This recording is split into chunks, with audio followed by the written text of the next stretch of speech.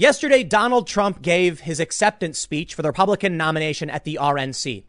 And people started calling into C-SPAN in droves, saying that they were Democrats who were quitting the party, would become Republicans, and would vote for Donald Trump, mostly because the left has begun embracing a fringe extremist ideology, that they were socialists, or that the Democrats were supporting violent riots and crime.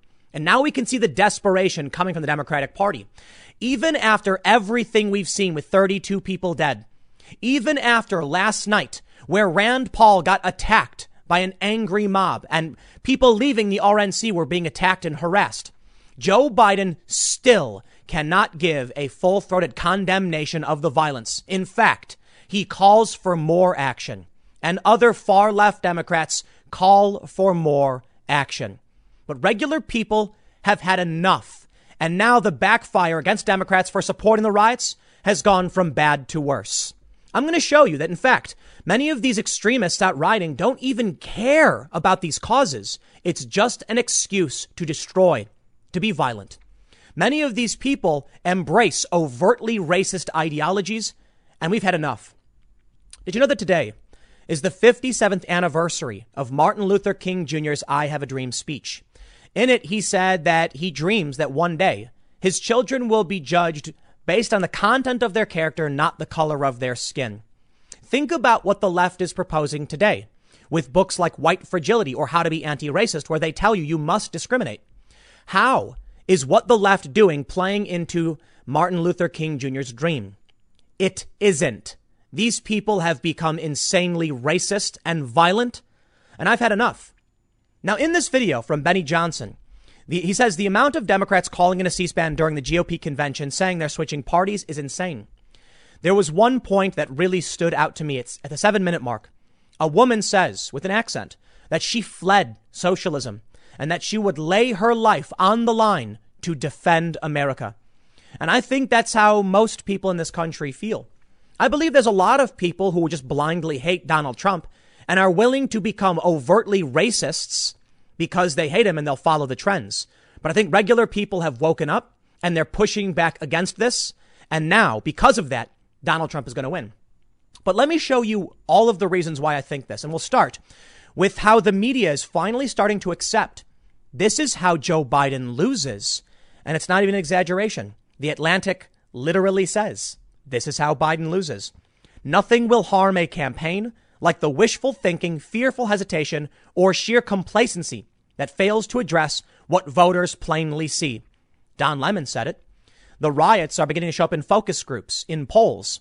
And now Don Lemon is calling for Joe Biden to directly denounce the violence, but Joe Biden can't do it. Instead, all he says is, hey, it's Donald Trump's fault. Forgetting, I suppose, that Democrats actually endorsed and supported all of this. And the funny thing is, Joe Biden still calls for more, quote unquote, action. I think we've had enough. I think 32 people being dead is enough. But let's go through the stories. Before we get started, head over to timcast.com/donate if you'd like to support my work. There's many ways you can give. You can donate physical objects over at a P.O. box I got here. But the best thing you can do, share this video or subscribe to my second channel over at youtube.com/timcastnews, where I put up more segments throughout the day. I have several channels, but you can check that one out. And if you want to help this video, hit the like button, hit the notification bell, subscribe, and share it if you really want to support me. Here's what The Atlantic writes after a bit of fluff.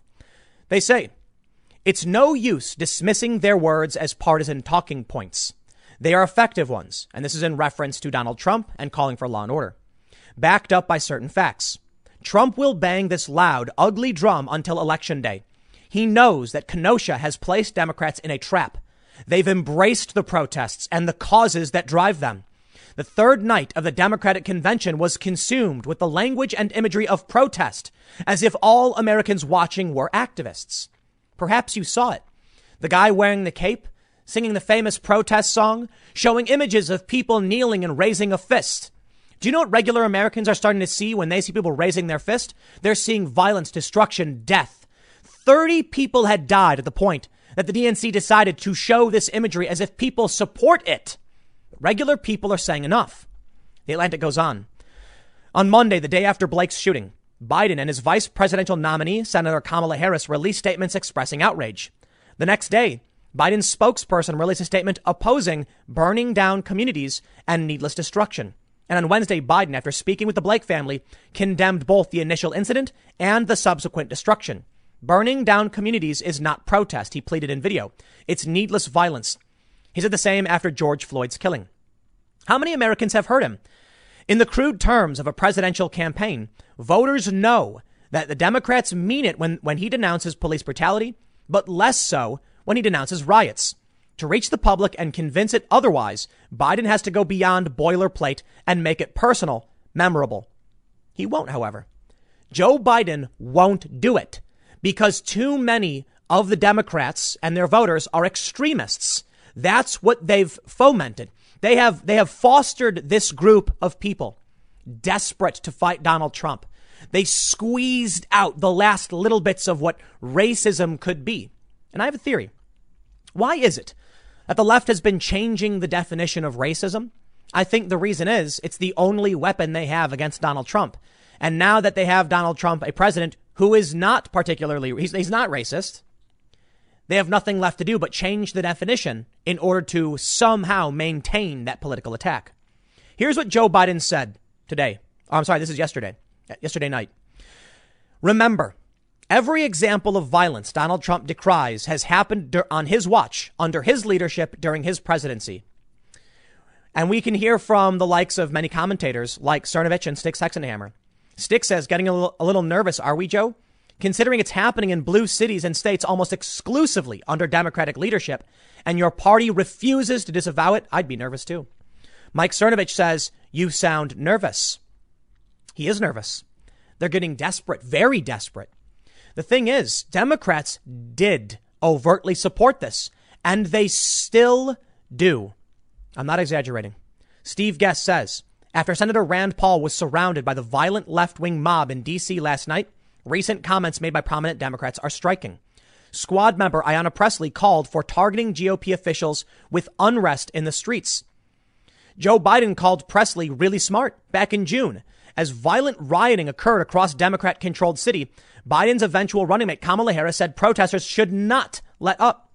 In 2018, Nancy Pelosi says, I just don't even know why there aren't uprisings all over the country. And he also mentions that Maxine Waters said if you see anybody from that cabinet in a restaurant, in a department store, in a gasoline station, you get out and you create a crowd and you push back on them. Well, I think many people could argue they're not literally saying to be violent. What do you think needs to occur in order for the violence to persist? At a certain point with 30 people dead, you'd think the Democrats would be like, guys, no more action, okay? We've had enough. The point has been driven home. Quite the contrary, though. Absolutely not. Just a little while ago, today, Joe Biden said, we can't let George Floyd and Jacob Blake become just another pair of hashtags. This is a moment for action. It's long past time we reform policing, reverse systemic racism, and make our communities safer. What do you mean by action? Is he saying pass laws and reform? Sure, I suppose. But I think this language is particularly dangerous right now. You have people going out and engaging in what you would call direct action. That's what they call it. And it's resulted in 32 people dying. At this point, I would be very careful about my language. Now, I get it. To be fair, I think Joe Biden's trying to say policy action or otherwise. But I think what this shows is that even after everything we've seen, with 9 minutes of people calling into C-SPAN saying, I've had it with the Democratic Party, Joe Biden still can't just say in very plain words, enough already. Stop. We've had too much.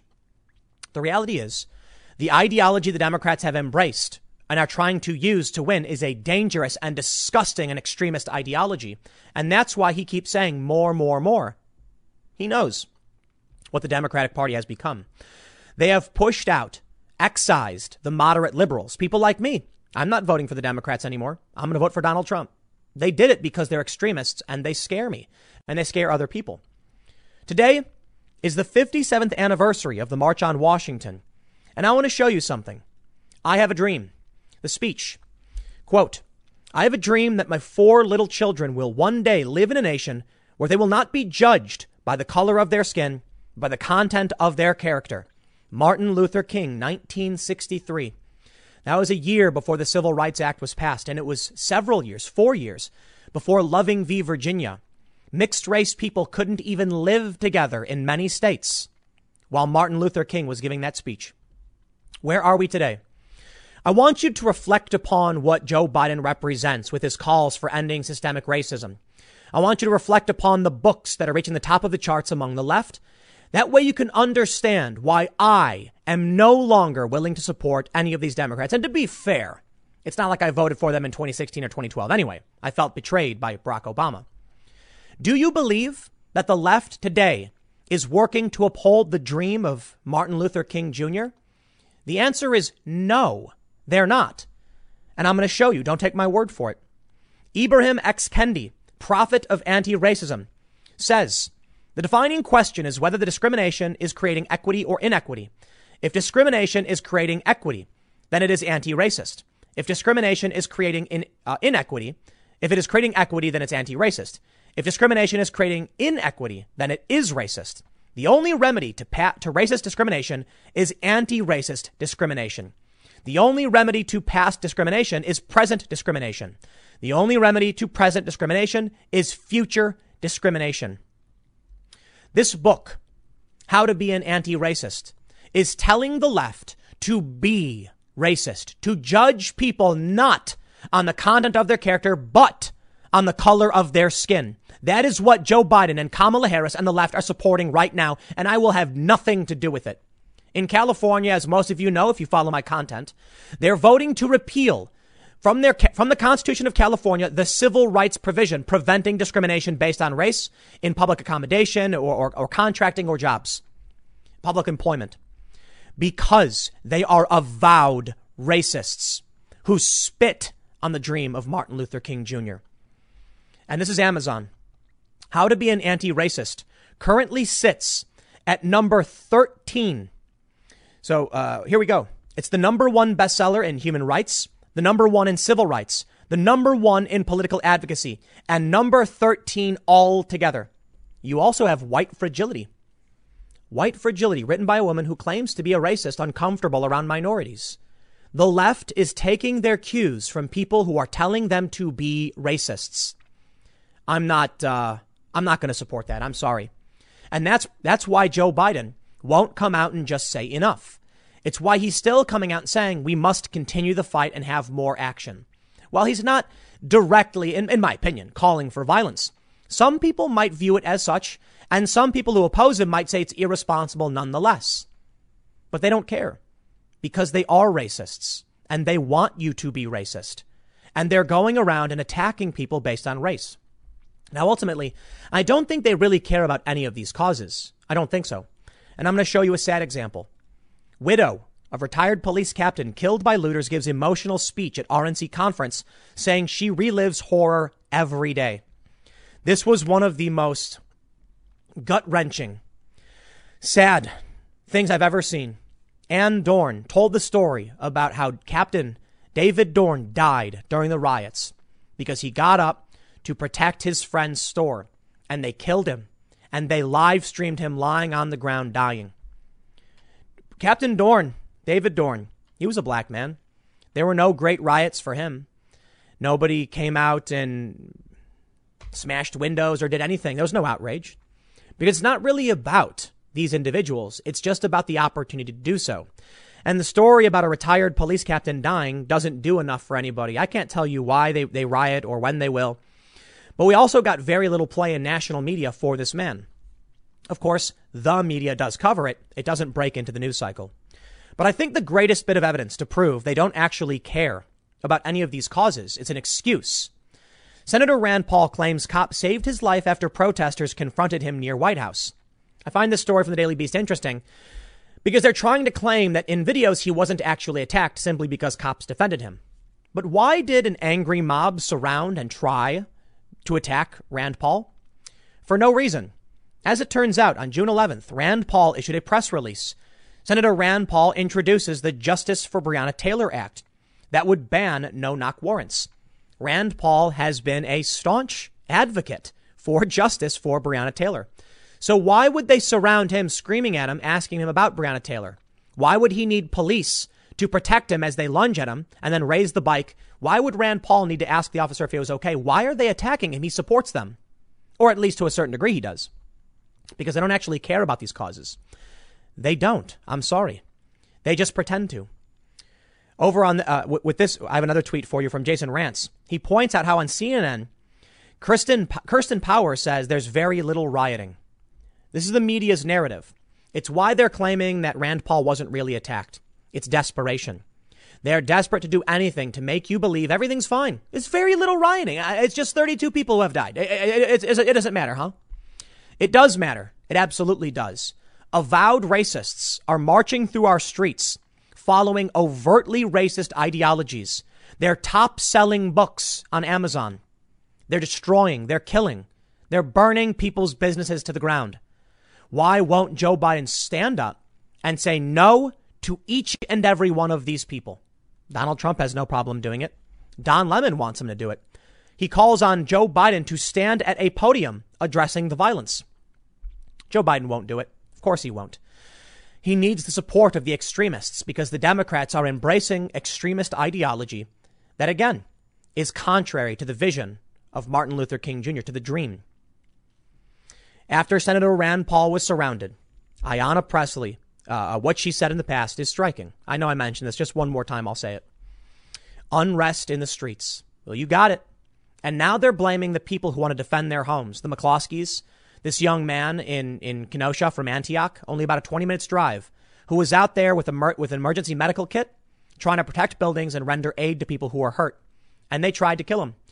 We now know, based on witness accounts, that the scuffle broke out between this young man, Kyle Rittenhouse, because someone tried stealing his gun from him.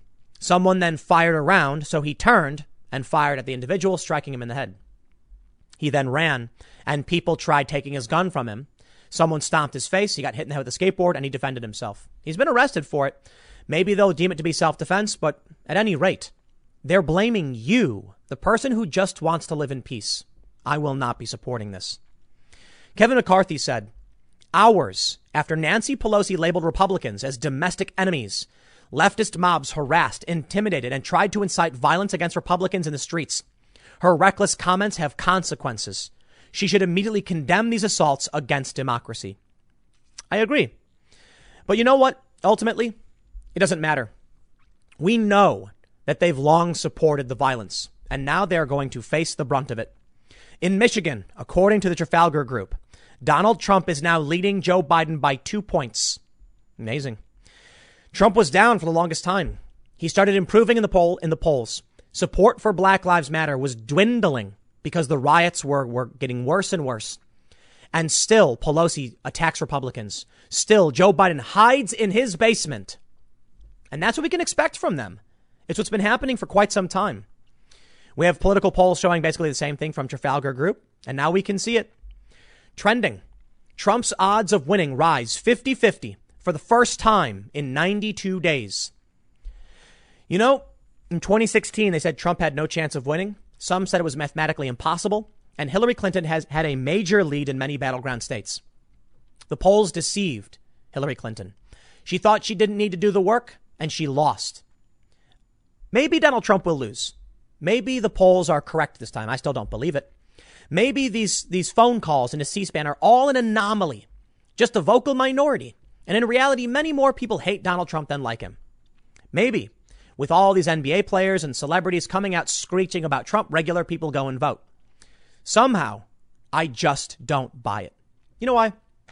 Yesterday, I read a story from the New York Times talking about a man who was busy dealing with work and COVID and trying to make sure his kids had the resources they need to live productive lives. He didn't pay attention to politics at all. Then the riots came to Kenosha, and he started to realize the Democrats were doing nothing. If this man was sitting on the fence and not caring, that says a lot. It says to me that most people probably still don't. These Beltway politicos aren't paying attention to what's actually going on in middle America across this country. And they think everyone hates Donald Trump. But when you go to small town America, when you go to these swing states, it seems like many people are just like, I don't know. I'm shocked to find that this man was on the fence and just didn't know or didn't really care. Some people went out to buy guns for the first time. I went the other day to a local gun store. They were out of ammo. Basically, the only thing they had was birdshot. They had, some ammo, but they were mostly out. They told me, don't worry, we're going to try and get as much as we can. Come back tomorrow. I did. They had some, but they weren't willing to sell all that much because, well, people are buying it in droves. They're running out of ammo across the board. You mean to tell me that these gun shops that are being picked clean, these regular people becoming first-time buyers, you think they're supporting Joe Biden in this? No, they're scared of the riots. And over the past several months, the Democrats have just continually embraced and supported this. So either you've got people in the middle who just don't know, and the people who do have been running full speed to the gun store. I'm worried for the people who weren't paying attention. But here it is. Social unrest will strengthen Trump's hands, from the Financial Times. And this sort of wraps up the point of this segment. This is how Joe Biden loses. We know they've supported it. The polls are swinging in Trump's favor, and they're embracing extremist ideology. Financial Times says, if this week marks a turning point in the 2020 presidential race, it may owe as much to the events in Wisconsin as the virtual Republican National Convention. Trailing in the polls, incumbent Donald Trump was already counting on a message about the threat of civil disorder to help him reach undecided and moderate voters. But events conspired to give him an unexpected boost. Last Sunday, with what happened with Jacob Blake, we know what happened. The mayhem amplifies Mr. Trump's law and order message and poses an uncomfortable challenge for Democrat Joe Biden and Kamala Harris. They say many Democratic mayors, city council members, and progressive protest movements are calling for cuts to the police department, funding, and personnel. In New York, de Blasio disbanded the city's plainclothes unit that tracked down violent criminals and illegal firearms. Shootings soared. We know it. In a new poll, 59% of voters said violent crime was very important to how they vote, making it a top 5 issue. It wasn't in the top 10 in 2016, and a recent survey in Wisconsin, a swing state, found that support for Black Lives Matter has declined over the summer while there is rising concern about violence. Meanwhile, national gun purchases are soaring. The FBI conducted a record 3.9 million background checks for firearm purchases in June. A year earlier, there were just 2.3 million. Republican convention speakers have sought to tap these concerns by arguing that Biden and Harris should have spoken out more forcefully against civil unrest and in support of police. They have also criticized the Democrats for proposing new restrictions in firearm purchases, including a Biden proposal for to ban a range of guns. And there it is. You've lost me completely. Earlier this year, many of you probably know this, I straight up said to the people I live and work with, no guns in my house, period. Don't want to hear it. Then COVID happened, and I said, maybe I should start looking into this. It was a little difficult, so I kind of said, whatever. Then the riots happened, and I heard the helicopters near my home, and I heard the sirens near my home. And I filled out every bit of paperwork I could as fast as I could. And I went to that store and I said, give me what you got. I went a perfect 180 degrees in the other direction. I will not support any candidate now who is trying to enforce any of these gun control measures. I'm sorry. End of story. I remember a couple of years ago when I was saying there's probably some restrictions that make sense. Now, no, I'm not going to go ahead and play any games asserting that the record number of first time buyers are doing it because they're criminals. They're not. And they definitely need to get proper training. There's a real risk, but I take security. I take security seriously, but I will take freedom over security any day. And that means if there may be people walking around with guns, so be it. I'll be responsible for myself and my security, knowing that these people are trying to take our police away. They're overtly racist. And now their politicians like Biden also want to take the guns away from everybody. Now, I'll tell you what, you want to talk about elite urban privilege. I'll tell you about it. I felt like I didn't need to defend myself. I felt like I didn't need weapons because the cops right around the corner. No problem. I call them. They'll take care of it. Now I can see that they're coming after the police. The police are demoralized and threatened. And I'm going to have to rely on myself. I was wrong 100%. And now I've gone the completely other direction. And I'm not going to play games with Joe Biden. If Joe Biden wants to ban a range of guns, he can go do it somewhere else. But when people are going around killing others and 32 people are now dead, you'd have to be insane to say, oh, sure, Joe Biden, come on, just take my weapon from me. People are marching through residential neighborhoods. You're nuts. Joe Biden's lost it. People right now need real leadership, and they're not going to get it from Biden. They're saying Donald Trump's only issue right now is the riots.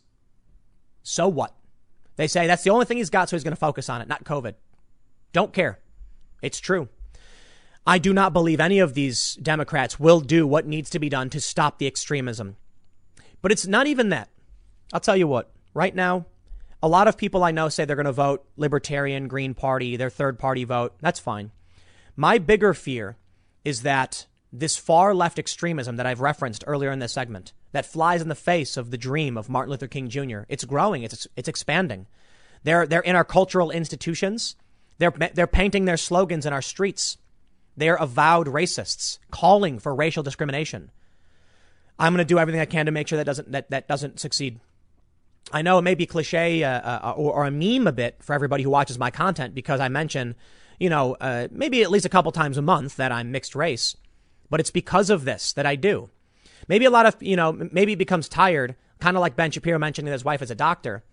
But I'm going to tell you, when I see this, you have to understand that it has a real impact on my family and my thoughts for the future and my potential children. It reminds me of the stories I was told by my mom about growing up when we didn't have these protections. And now I can see these people who are attacking the dream of one of the greatest civil rights leaders we've ever seen in our history, in history in general. They're gaining ground. It must be stopped. It must be opposed. Right now, Donald Trump is saying, keep your weapons, protect yourself. Donald Trump has proven he's a champion of the economy and can get us back on track. And he's been opposing the extremism and the violence since day one. And he is not aligned with the extreme far left racists. I'm going to do what I can to oppose the violence, supporting someone who will say enough to the riots, not these half-witted, dim-witted, comments from Joe Biden. And I'm going to support somebody who overtly opposes the extreme racism of the far left. That means I'm going to be voting for Donald Trump. And I'm a liberal.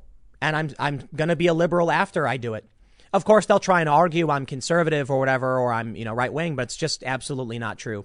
My economic views are very left wing, pretty left.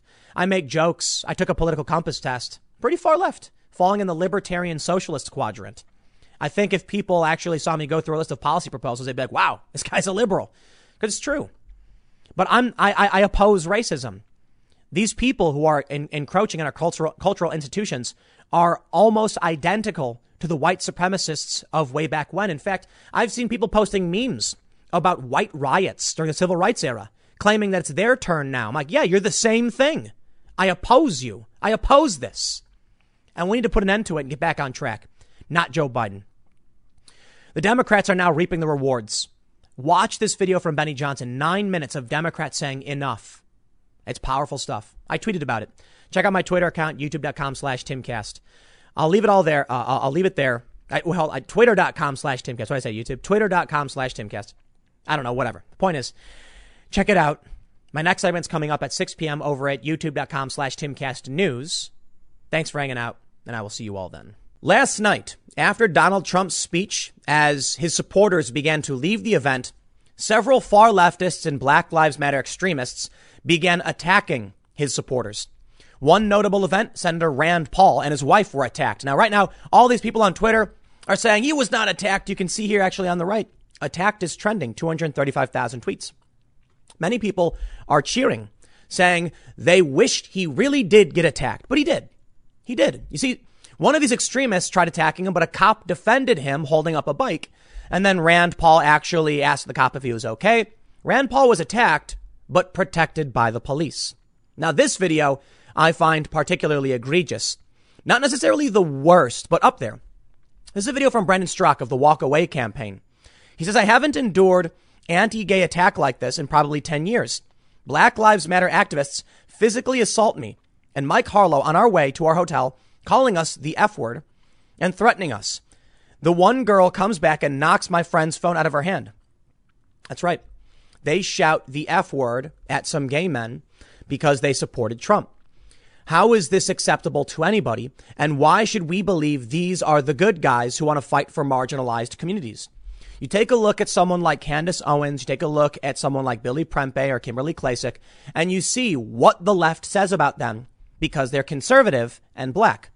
I do not believe any of these far leftists actually care about marginalized people. I believe they want to use them to manipulate traditional liberals whose moral foundations are rooted in care and fairness. That's part of Jonathan Haidt's research. Check it out. The general idea is, if you want to motivate a liberal, target care and fairness. Conservatives operate on all 6 moral foundations, libertarians basically just on the Liberty Foundation.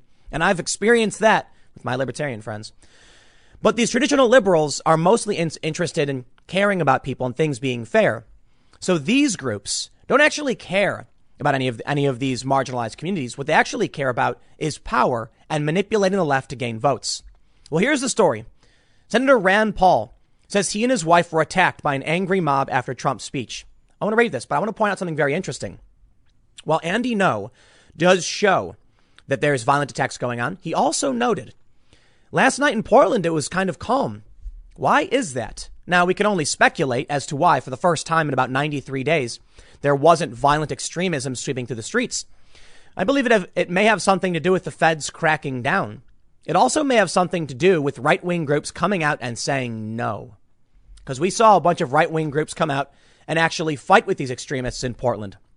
Maybe that's scaring them. It also could be that the Department of Justice has begun making arrests. And now we have Governor Evers in Wisconsin agreeing with Donald Trump. I think perhaps the reason we are seeing things calm down is that the extremists realized the Democrats were starting to turn on them as polling improves for Donald Trump and falls for Joe Biden. As The Atlantic writes articles saying things like, this is how Biden loses, I can only assume what's actually happening is the far left is realizing their shield is gone. The Democrats were lying. The media was lying. They're still lying, but their shield is breaking, and it's best to retreat now before they all get locked up forever. But first, let's talk about what happened with Rand Paul from the Hill. They say Senator Rand Paul early on Friday claimed that he was attacked by an angry mob while walking with his wife from the White House following President Trump's closing speech at the Republican National Convention. Just got attacked by an angry mob of over 100, 1 block away from the White House, Paul tweeted, while thanking the D.C. Metropolitan Police Department for literally saving our lives. Video uploaded to Twitter by a bystander showed Paul with his wife, Kelly Paul, being escorted by police through a crowd of protesters following the events at the White House.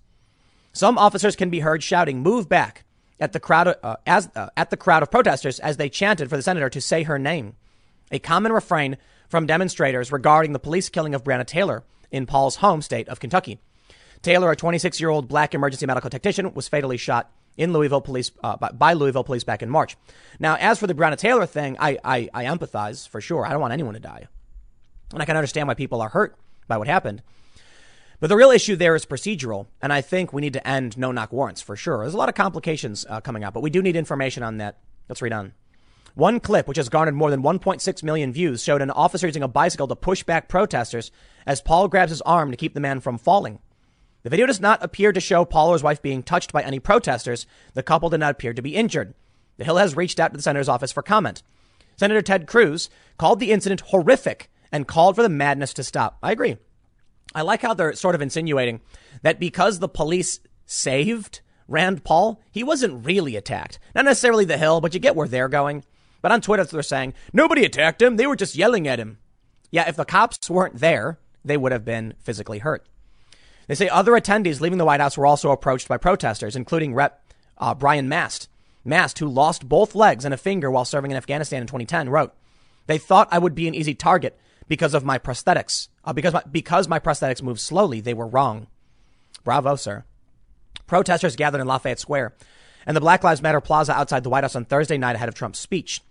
Interestingly, I watched Donald Trump's speech last night, and you could hear, faintly, sometimes the protesters, which I found particularly interesting. Check this out. We got this tweet from Andy Ngo.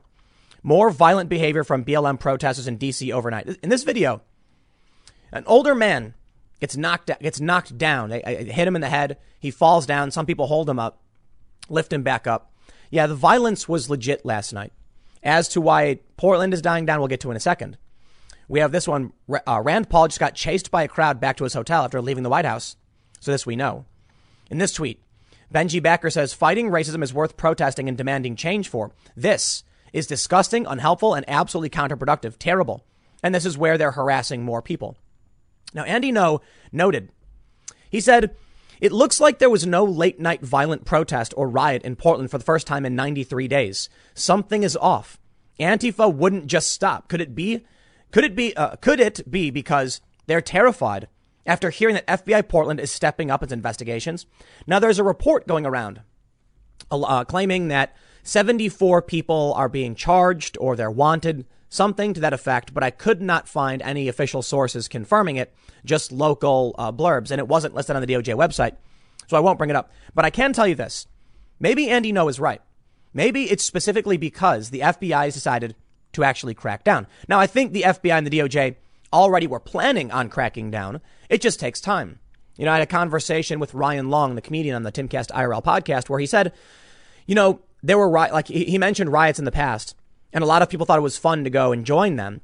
And then a few months later, they were like, oh, yeah, I got arrested. Now I'm going to, now they're going to prison for several years. The idea being, it's normal. You go out and you engage in this behavior. They don't show up at your house the next day and arrest you. They file the paperwork. They start the investigation. They get probable cause. They get the warrant signed off by a judge. And a couple months later, they're at your house. Take a look at this. August 27th. Alaska man charged federally with setting fire at Seattle Police East Precinct. Defendant in distinctive clothing started fire with others, attempted to block the door to stop officers from exiting. Now, this was in Seattle. And as far as I can tell, that's attempted murder. You try to block the exits and then burn it down. I mean, the Mayor Ted Wheeler said something similar. They say a 19-year-old Alaska man was charged with arson today for the fire he set Monday, August 24th at the Seattle Police Department's East Precinct, announced U.S. Attorney Brian T. Moran. Desmond David Pitts was arrested shortly after the fire following a Monday night protest march. David Pitts appeared today in U.S. District Court in Seattle. This is the fourth defendant to appear in federal court after being charged with criminal conduct that went far beyond any peaceful protest, said U.S. Attorney Brian Moran. Those who go to protest but choose violence and criminal acts over protected speech will face the full weight of federal criminal sanctions. This illegal conduct must end. I love it. There's people on the left posting memes of like George Washington crossing the Delaware and saying, you know, and then there's word bubbles saying like obey authority and just just surrender. Police must be protected. The redcoats are okay. Things like that. Did you know, this may come as a surprise to many people, that in the First Amendment it actually says peaceably? That's right. Your constitutional right to assemble ends as soon as you start hurting people. There's no constitutional right to burn down buildings. This is what they're doing. So here's what I want to show you. I've shown you, look, the FBI is coming for these people. I made a thread based on this. This is CNN.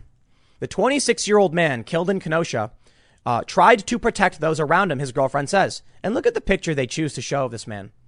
A violent extremist who is participating in riots as people burned down buildings, attacked innocent people. He's an extremist. In fact, he's a convicted felon. And as far as I can tell, this is what's being reported. He was convicted of several domestic abuse felonies, my understanding. Maybe that's wrong, so fact check it because people are sharing it around, but the media isn't talking about that.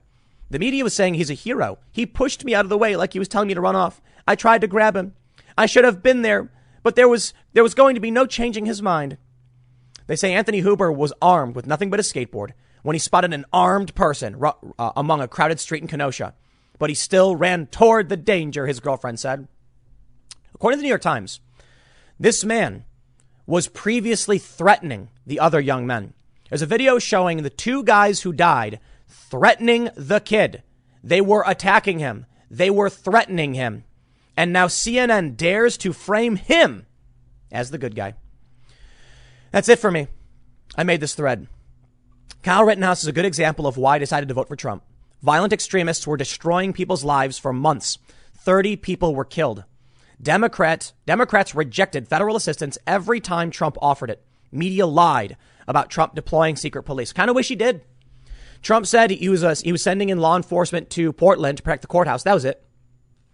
He said he was going to send out ATF and FBI to do desk work in various cities for Operation Legend so they could arrest people so the police could do the field work.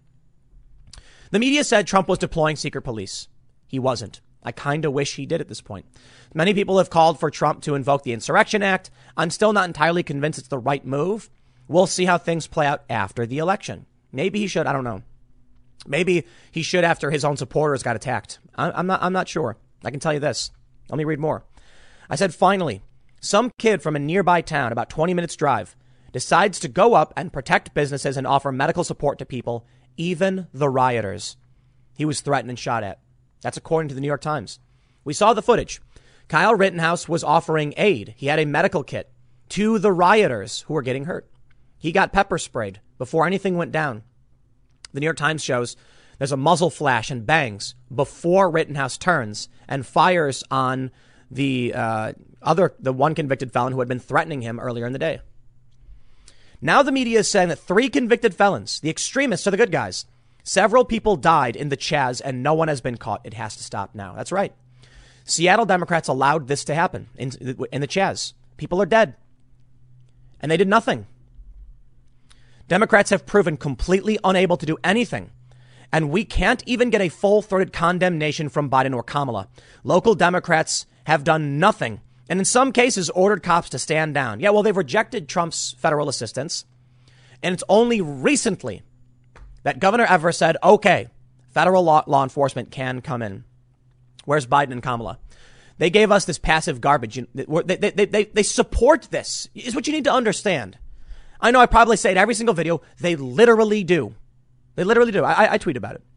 The DA in Multnomah is even allowing people who assault officers to walk. New York City, Chicago, and Fort Worth have done similar. The nightmare experiment in allowing violent extremists to attack innocent people needs to end. And so far, only Trump has shown willingness to do something about it. DHS has targeted those they have jurisdiction over, but Trump has not intervened in local affairs. Joe Biden is a coward hiding in his basement. F if I'll vote for that. The far left is responsible for 32 deaths. The Democrats quite literally defended this and call for more. Steve Guest tweeted, flashback. As violent rioting continues across Democrat-controlled cities, Kamala Harris' comments from June are striking. Protesters should not let up. Now, of course, the left is going to come out and say, she's talking about peaceful protesters, Tim. Disgusting and despicable lies. She was not. He says, does Harris believe the rioting and rampant vandalism in Kenosha should let up? I said, they kept saying protester because they are gaslighting us. These were protests for about 1 or 2 days. I praised them when they happened. But for months, it's been violence and chaos. That's right. The day following George Floyd's death, people in Portland, I believe it was around, I think it was the day after, laid down in the street with their hands behind their back. That was it. And I said, I love it. That's great. Peaceful protest. Getting these photo ops of all of these people across this bridge with their hands behind their back. And I was like, that's awesome, man. I respect your peaceful protest. And then a day later it became a riot. And then for 90 plus days, it was violent riots. The extremists killed 30 people. 32 people are dead now because finally someone decided to stand up for themselves. Kyle Rittenhouse. They keep saying things like, you know, a man illegally possessing a gun crossed state lines to go and protect businesses that weren't his, blah, blah, blah. Antioch is 20 minutes from Kenosha. He lives basically on the border.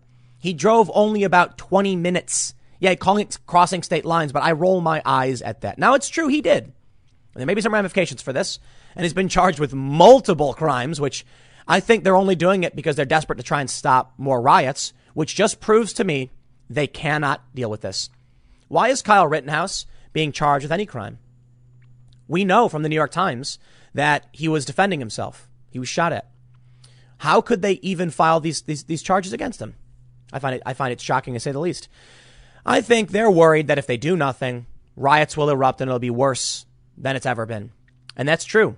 But I will not ever support a legal system that says you need to be arrested and your rights taken from you because we're scared of the mob. No, you go out and shut down illegal activity. Kyle Rittenhouse may have had a legal exemption for carrying a rifle. Probably why the cops didn't care. 16 and 17-year-olds are legally allowed to carry rifles and shotguns under a hunting exemption. Now, he wasn't hunting. That's what the left is claiming. Oh, if he was hunting, then blah, blah, blah. So we'll see how that plays out. But this is a kid who decided enough was enough. I don't think I wish none of them went up there and engaged in the conflict. I think the police should be doing their job. But here's the problem I have with this. For 3 months, and with 30 dead, nobody was doing anything. Donald Trump said to the governor of Wisconsin, federal assistance is available. And they said no. The police said, we need thousands of National Guard in the streets now. And he said no. Then Kyle Rittenhouse came out. Why?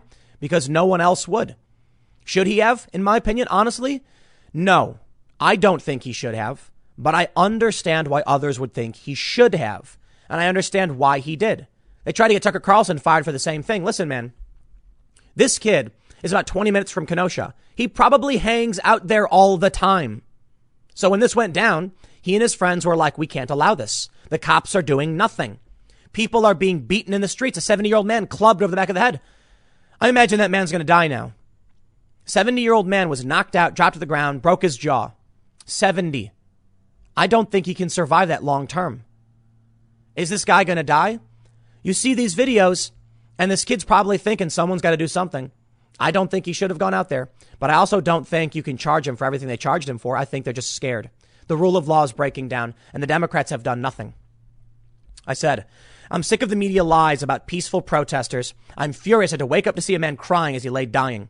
The Democrats have failed, and it's time to let Trump stop this. Even Wisconsin Governor Evers agreed and finally accepted federal law enforcement. Trump has his problems. But he is better suited to fix the economy and deal with the extremists plaguing not just our streets, but our cultural institutions. Joe Biden is a coward hiding in his basement. I'll vote for the a-hole over the coward. Yep. That's how I feel. And I think many people feel similarly. I wonder if seeing footage of Trump supporters getting attacked will kind of, I thought about this with all the people leaving Trump's speech. If Trump can't protect them in D.C., then how is he going to protect them anywhere else? I don't think that plays into it, though, because I don't blame Trump for that. That's Muriel Bowser. She's the mayor of D.C. Though Trump does have some control over this. I think the bigger issue is that in all of these different places, the Democrats have allowed this to continue, but they've supported it. That's all that matters to me. Kamala Harris said the protesters should not let up, laughing. This was during violent riots. It was at a time when people were dying and buildings were being burned down, and she was laughing about it. These people cannot be allowed to win. Donald Trump from day one has been, first of all, condemning the death of these individuals, George Floyd, for instance. And, I believe Trump even offered condolences to the family of Jacob Blake.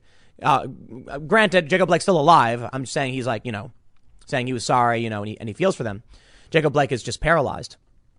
But Donald Trump has condemned the violence and routinely called for law and order. Donald Trump, several years ago, said they're tearing down Confederate statues now, but what happens next? Thomas Jefferson, George Washington, and all of the pundit class, because their whole job is just to insult the president, said, no, that'll never happen. Trump's lying. Then it happened. No matter what Trump says, he's wrong. Case in point, Oliver Darcy. He tweeted, people across the country have sacrificed so much. They've shut down their businesses to slow the spread. They've postponed weddings. They've grieved in solitude and been unable to hold funerals for loved ones. What a feeling it must be for them to then see POTUS host this party. That's right. Donald Trump gave a speech outside to a crowd of several hundred, and they weren't wearing masks. And neither are any of the riots. Well, actually, the rioters are wearing masks. That was their intent the whole time. But at many of these Black Lives Matter protests, none of them are wearing masks. And when we talk about this, they say, well, they're outside, though. It's fine. The funny thing is, the journalists at the RNC event were not wearing masks either. We can see Bridget Fedesi says, this sounds a lot like what many of us were saying months ago. Bridget tweeted on June 3rd, the gaslighting that's going on is next level. Don't you dare shame people for wondering why last week protesting was killing grandma and today's acceptable. This is an absolutely valid question. Kids lost months of schooling. Businesses were destroyed. Hospitals went under. Oliver Darcy, CNN, and Brian Stelter, their whole shtick is to just say, no matter what Trump does, it's bad. At a certain point, someone snaps. How could it be that I watched CNN and they told me Black Lives Matter protests were safe and okay because they were outside? Yet today, Oliver Darcy is condemning the president for hosting an event outside. Something doesn't make sense. I believe that Oliver Darcy and Brian Stelter and people like him in media are the only thing they can go after is the people who hate Trump. Well, regular people don't just blindly hate Trump. Regular people are busy. They turn on the news, they hear something bad about Trump, and they say, wow, that's bad. But if they turn on the news more than once or twice and they see this, they're going to be like, wait, what? How is all of it bad no matter what happens? That's the media lie. And I'm sick of it. So I think most of the people who left the event, the RNC, are okay. But I want you to think about that first video I showed you. And this is the one I want you to show your friends. Brandon Straka. He was called a homophobic slur. They yelled it at him. There's tons of videos like this. How are they going to claim they have the moral high ground when they're attacking people like Brandon or his friend Mike Harlow? Because they're lying. They're manipulating. And I'm done. That's why I'm going to vote for Trump. I'll leave it there. Next segment's coming up at 1 p.m. on this channel, and I will see you all then. My friends, as I am not in your physical presence, I can't actually make it rain on you, nor would I actually want to give you the money. But I can give you the next best thing, a rolling list of 74 people who potentially face up to 20 years in prison for federal crimes related to ongoing riots. Ladies and gentlemen, the feds are dropping the hammer. They announced that since the start of the ongoing riots in Portland, they arrested about 100 or so people. 74 are facing very serious federal charges. Some of them just got citations. Some of them will be going to prison for up to 20 years. I imagine some of them will go to prison for 20 years. I'll tell you what, man, play stupid games, win stupid prizes. I want to read you through. This is the press statement, the immediate release from the DOJ. We got some interesting information coming out of Seattle. So the other day I talked about the potentially feds raiding this van. As it turns out, it's a Seattle Antifa group that got arrested in Kenosha with riot gear and controlled substances. The cops located a group of people coming from the Pacific Northwest to Kenosha. I wonder whatever for. And this answers, I believe it answers the question that Andy No asked when he said, why was there no rioting last night in Portland? Because they all got in their cars and were speeding as fast as possible to get to Kenosha to join in the fray. We will read through this, but let's get started. 74 people facing federal charges for crimes committed during Portland demonstrations. Oh, come on, DOJ. Demonstrations. Yeah, I get it. Legal language needs to be precise. We want these people to be convicted. Well, I shouldn't put it that way. If they're guilty beyond a reasonable doubt, I would like them to be convicted. If any one of these people cannot be proven guilty beyond a reasonable doubt, then I want to see them let go. Plain and simple. U.S. Attorney Billy J. Williams announced today 74 people are facing federal charges for crimes committed adjacent to or under the guise of peaceful demonstrations in Portland since at least May 29, 2020. There you go. Under the guise of peaceful demonstrations. Bravo, good sirs. For more than 90 consecutive nights, Portland has been home to large demonstrations and protests against police use of force and anti-black racism. On many nights after peaceful demonstrations end, various public and private buildings have been the target of vandalism and destruction. Local, state, and federal law enforcement working to protect these buildings and ensure the safety of peaceful demonstrators have been subjected to threats and assaults from violent agitators while performing their duties. Quote, violent agitators have hijacked any semblance of First Amendment protected activities, engaging in violent criminal acts and destruction of public safety, said U.S. Attorney Williams. The U.S. Attorney's Office and our federal law enforcement partners are expeditiously working with local and state law enforcement to identify, arrest, and prosecute these individuals that are disrupting the rule of law in our communities and physically attacking our law enforcement officers by destroying property. Violent agitators not only delay real reform, but make our community less safe by keeping law enforcement from responding to other critical calls for service. Now, I want to point something out. There may be peaceful demonstrations, and I respect their right to do so. But you need to understand, when it comes to these riots, and what I'm not seeing from this, the people who were down there were shielding the rioters. They call it respecting a diversity of tactics. There are people who go down there knowing full well they will engage in crimes, and other people don't dress the same way, knowing they will shield those people from their crimes. That's why they all wear they typically will all wear all black. The idea is, if you commit a crime, they surround you. The cops can't prove beyond a reasonable doubt it was you. This is a challenge. They did it in D.C. during Trump's inauguration. About 200 or so people all got arrested, most of them wearing all black. The government tried alleging conspiracy because the people coordinated their clothing. I don't necessarily agree with that. I understand, but it's a tough prosecution. They ended up losing. And the idea is you can't just charge someone with conspiracy because you saw them wearing the same clothes. I gotta agree with the ruling on that one. I want to see these people brought to justice, but could you imagine being out for a jog wearing a black hoodie and black sweatpants, and then you get arrested and they're like, you're being charged with conspiracy? It's tough, but you need more than that. But that's what they're trying to do. So the point is, when they say there are agitators doing this stuff, I can respect them trying to be very legalistically clean, as it were. Like, make sure they get a clean prosecution. Don't muddy the waters. It needs to be stressed that these people coordinate with the peaceful demonstrations, and they have multiple tiers of who's going to go to jail and who's not. They're hoping that by blending into the crowd, they will get away with it. And the people in the crowd can go, oh, it's just a peaceful protest. Keep that in mind.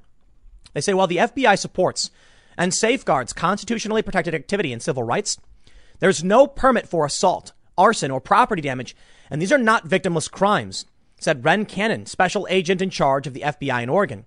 Among the victims of violent crime are business owners, residents, and individuals exercising their First Amendment rights through protest or other legitimate forms of expression.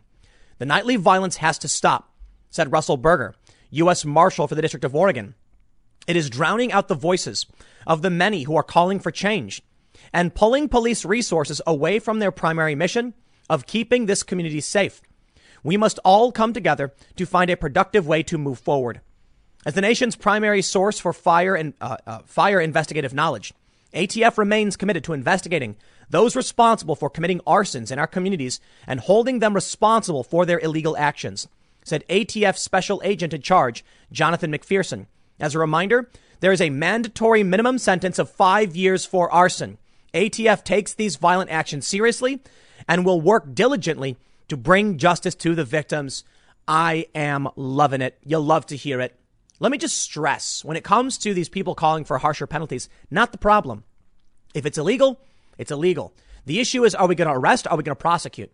The federal government have been the only ones actually doing anything about this. This is the most important part as it pertains to Donald Trump, Joe Biden, and the Democrats in Oregon. The state police retreated because the district attorney would not prosecute. It was up to Trump and the federal government to come in and actually arrest all these. Let me do a slow roll. All these people right here. This is, I believe, 74 people. Some of them are getting citations. Most of them are being charged assaulting officers. Check it out. They say several of the charges being used to prosecute violent agitators carry significant maximum prison sentences. For example, felony assault of a federal officer with a dangerous weapon is punishable by up to 20 years in prison. Arson is punishable by up to 20 years in prison with a mandatory minimum sentence of 5 years. It is important to note that while some federal charges require crimes to be committed on federal property, others do not. Violent acts committed throughout the city of Portland under the guise of peaceful protest are being evaluated by local federal prosecutors for prosecution. They are coming for the rest of you. Some might get away with it. Many won't. These cases are being investigated by the FBI, U.S. Marshal Service, the ATF, U.S. Immigrations and Customs Enforcement's Homeland Security Investigations, the Federal Protective Services. They're being prosecuted by the U.S. Attorney's Office for the District of Oregon. Yeah, I just want to, I'm glad, you love to see it, man. Like I've been saying, the feds have been working on this the whole time. They don't just walk up, arrest you, and then throw you in court.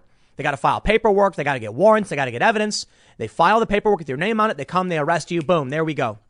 Now all these people who thought they were going to play stupid games get to win their stupid prizes. They say indictments, complaints, and informations are only accusations of a crime, and defendants are presumed innocent unless and until proven guilty. Yes, yes, yes. Absolutely. I'm loving this statement. Absolutely. These people are being arrested.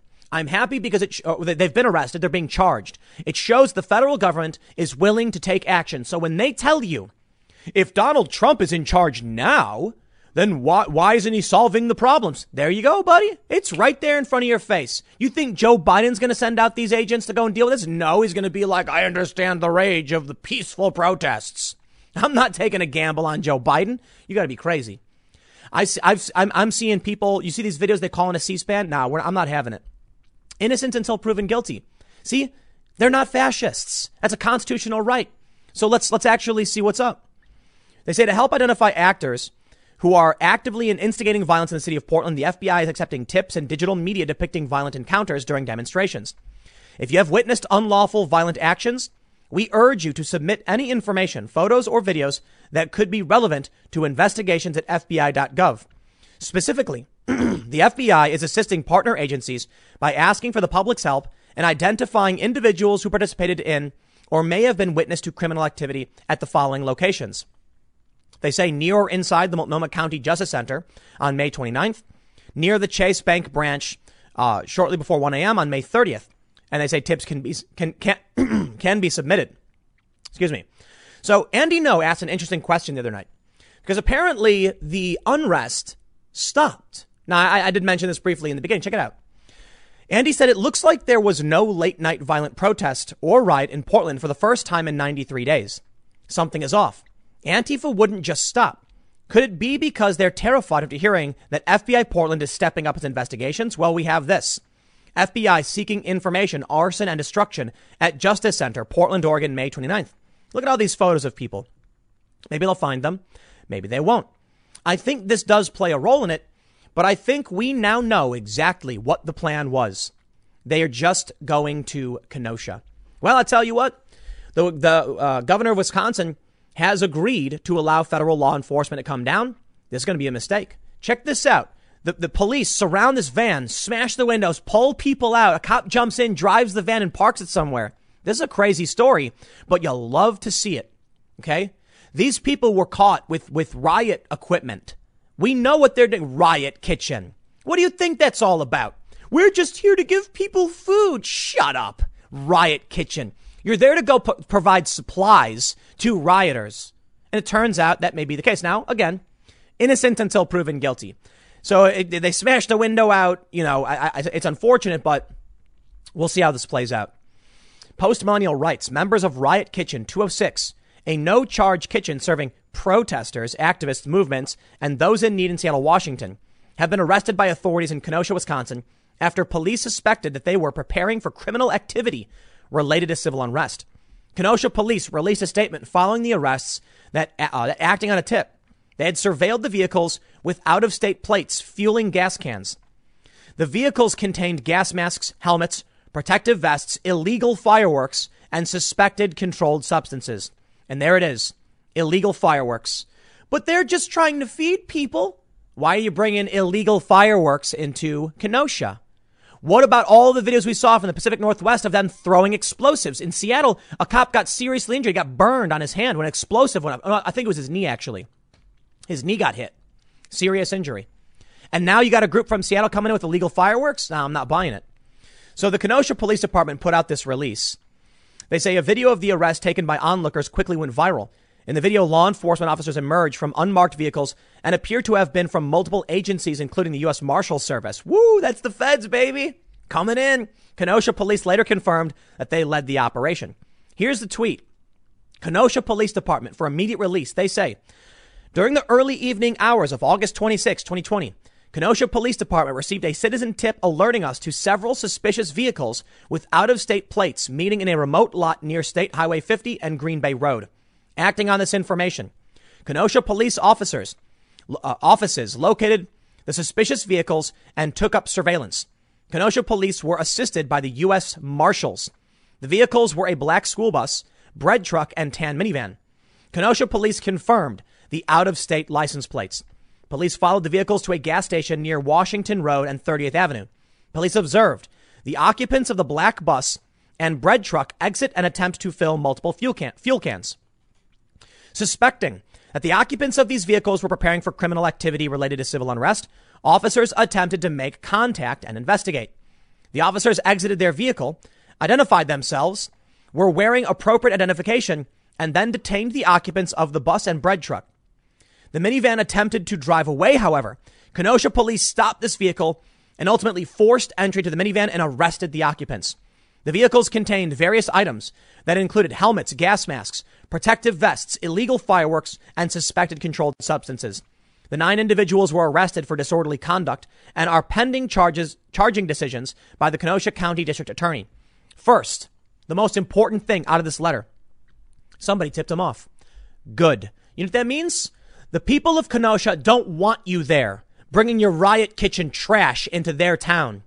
Don't bring it to where I live either. You guys know the story. I set up a speaking event with famed anti-extremist Daryl Davis, who de-radicalizes members of the Klan, as the keynote speaker in my neighborhood, only a few miles from my home at the local theater. And they came from out of my area down here. They were calling from across the country, threatening this business, and they canceled on us. Fortunately, the event still happened. But I'm sick and tired of people coming from outside where we live to threaten us, to destroy our property, our businesses. The goal of our event, it was a business venture. That was the plan. We wanted to put on a big event. We wanted to be able to give people an opportunity to meet people they want to talk about. And that event was threatened by Antifa. We ended up losing to varying degrees, we ended up losing money. And I think ultimately we broke even. I'm not entirely sure. The general idea, though, is that people who don't live here were trying to harm my business. I won't have it. They tell the local papers, we won't allow them to come to our neighborhood. You kidding me? You came to my neighborhood. And that's exactly what we see here. Bravo to the people of Kenosha who called in and said, not in my town. You'll love to see it. And most importantly, they let the cops do it. And the cops did. I tell you what, man. I understand why some people would come out to Kenosha armed and say we're defending businesses because the cops weren't there. But we need the police to take care of this. We don't want armed civilians to be the ones who have to be dealing with this. And we want the police to be dealing with this. The problem is the left attacks the cops, demoralizes them, and they're breaking them down. What's happening? Exactly what you'd expect. When the cops are demoralized, when they quit, when they're demonized, when they're told by the governor, stand down. Mostly, well, I don't know if he told them to stand down, but in general, you know what I mean? Well, then you get cops who don't show up. And then you get regular people who show up to fill that gap.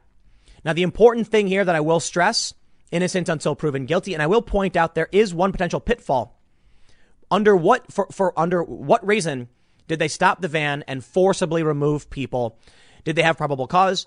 I'd actually imagine the answer is yes, considering Riot Kitchen was written on the side of the bus in the photo. Take a look at this photo they've got. You actually see a bus that says Riot Kitchen.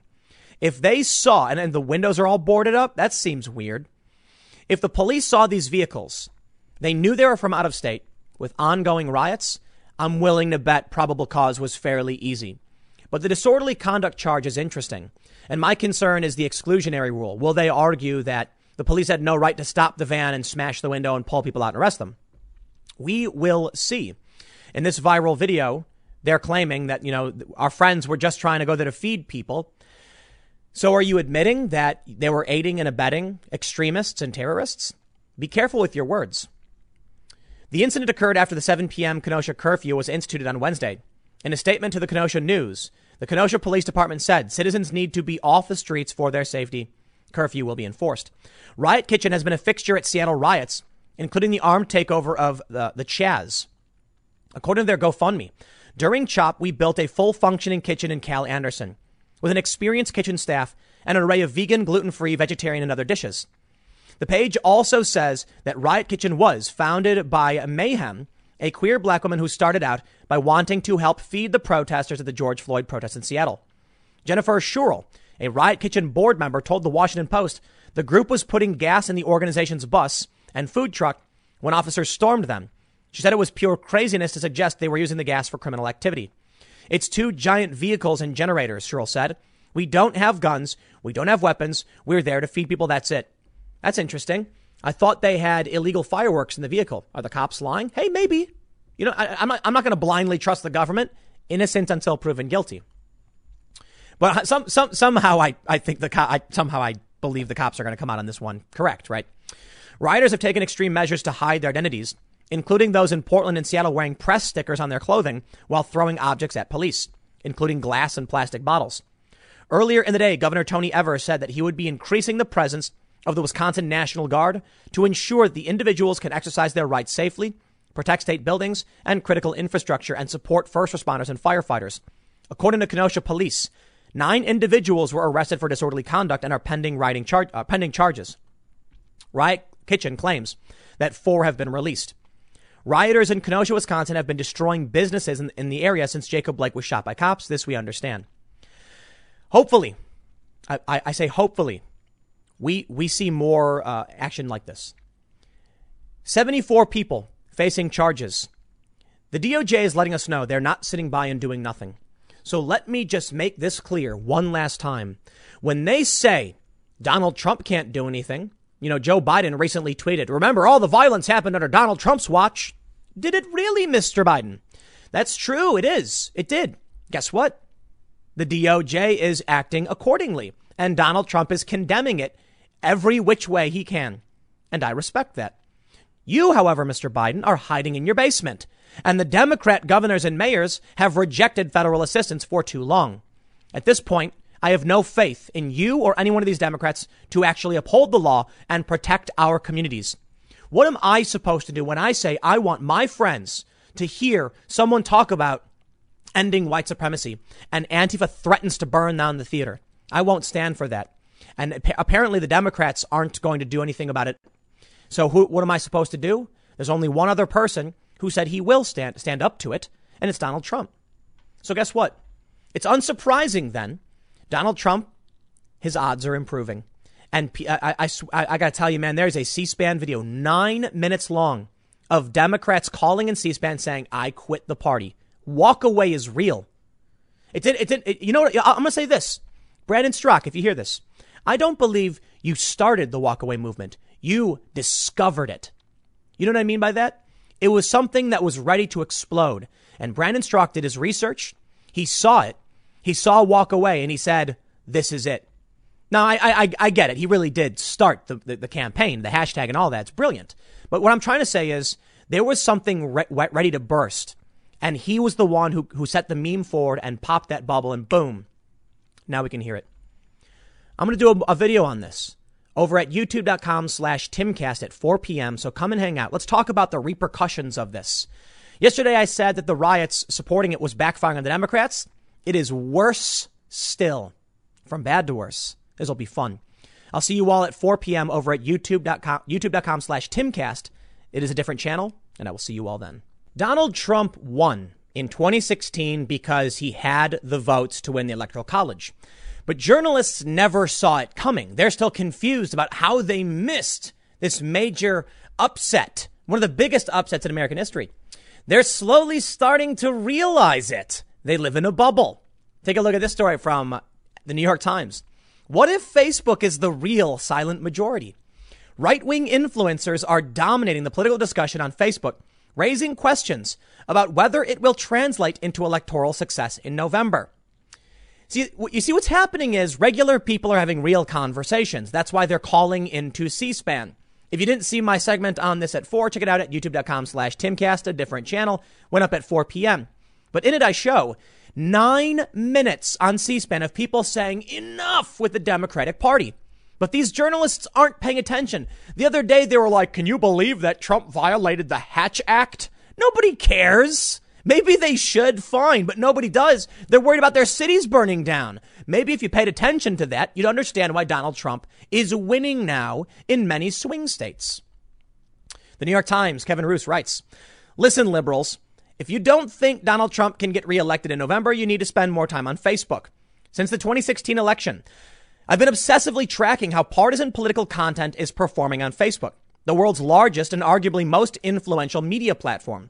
Every morning, one of the first browser tabs I open is CrowdTangle, a handy Facebook-owned data tool that offers a bird's eye view of what's popular on the platform. I check which politicians and pundits are going viral. I geek out on trending topics. I browse the previous day's stories to see which got the most reactions, shares, and comments. Most days, the leaderboard looks roughly the same. Conservative post after conservative post, with the occasional liberal interloper. If you want to see these lists for yourselves, you can check out Facebook's Top 10, a Twitter account I created that shows the top 10 most interacted with link posts by U.S. Facebook pages every day. It's no secret that despite Mr. Trump's claims of Silicon Valley censorship, Facebook has been a boon to him and his allies. And hyper-partisan Facebook pages are nothing new. In fact, my colleague John Herman wrote about them 4 years ago this month. Let me just tell you. Let me stop for a second. there is censorship against conservatives and anti-establishment individuals. Just because they're still winning doesn't mean it doesn't exist. We all know what happened with hashtag Learn to Code, and that's probably the best example.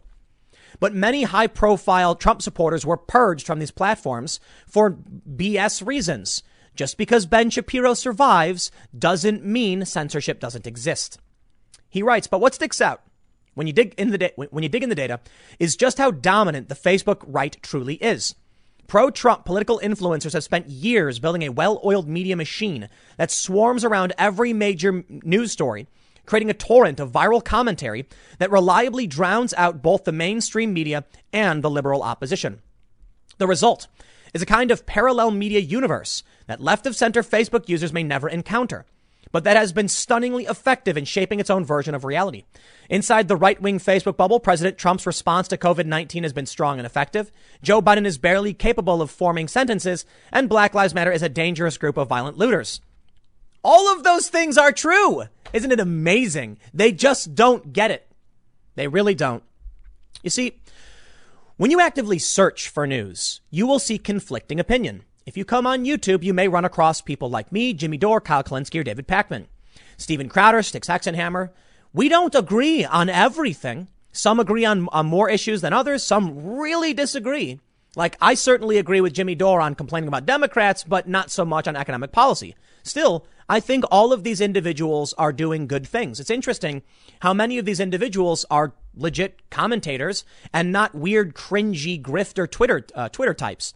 On YouTube, if you come here and you want to hear a conversation about immigration or Trump's polls, YouTube will recommend Trump's polls. It could be left. It could be right. In fact, it tends to be left.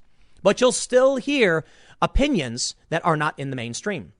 Thus, your view is going to be very, very different from those who just follow the Beltway bubble. You see, Kevin Roose is shocked by all of this because it's him. He's the one in the bubble. Think about it. If most people on Facebook, and Facebook is basically the biggest platform, believe one thing, then who's really in the bubble? The truth is, there are different bubbles, some bigger than others.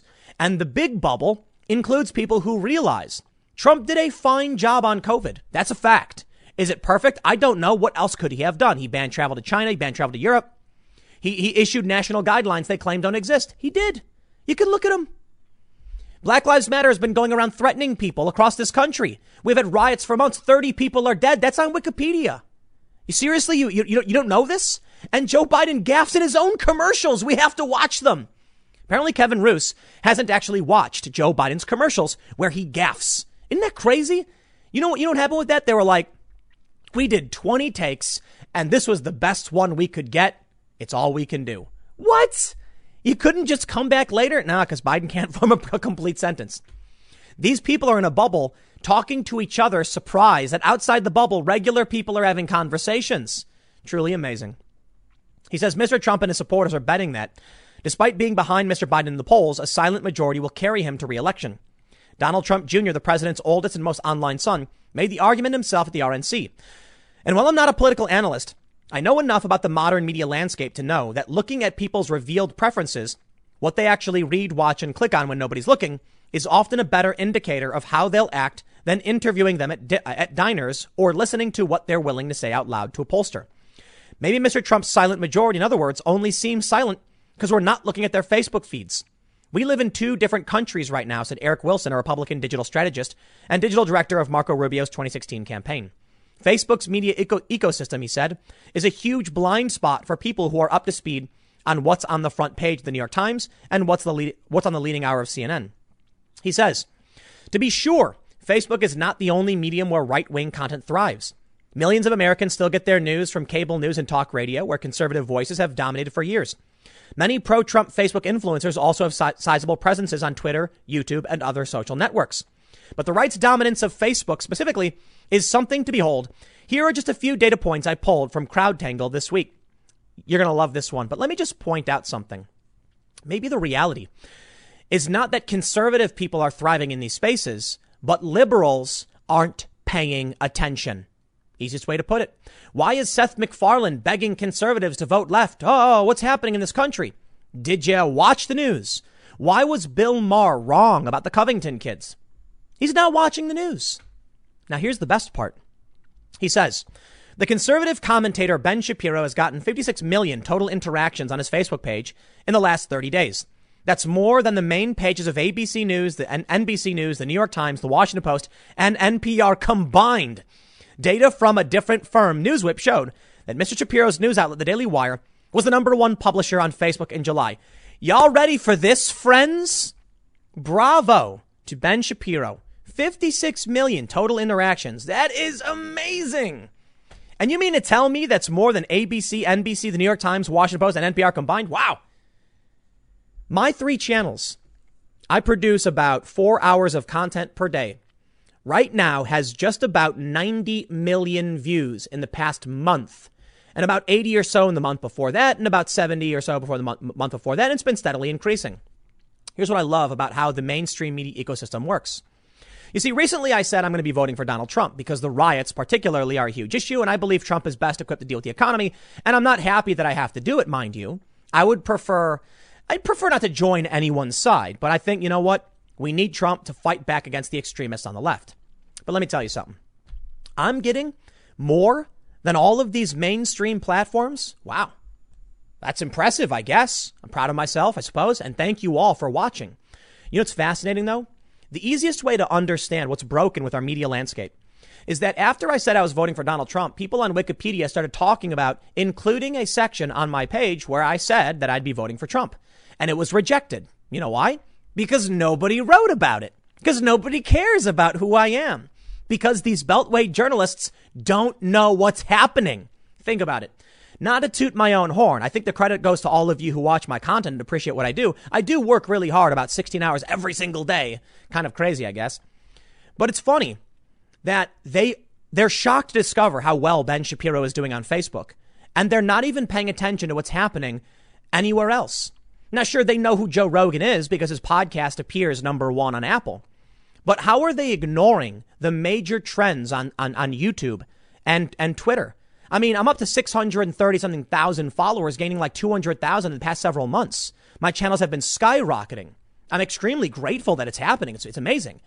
But at what point do they realize, hey, wait a minute, what about this guy? I'm glad they don't care. I'm glad they don't notice. I'm going to keep doing my thing.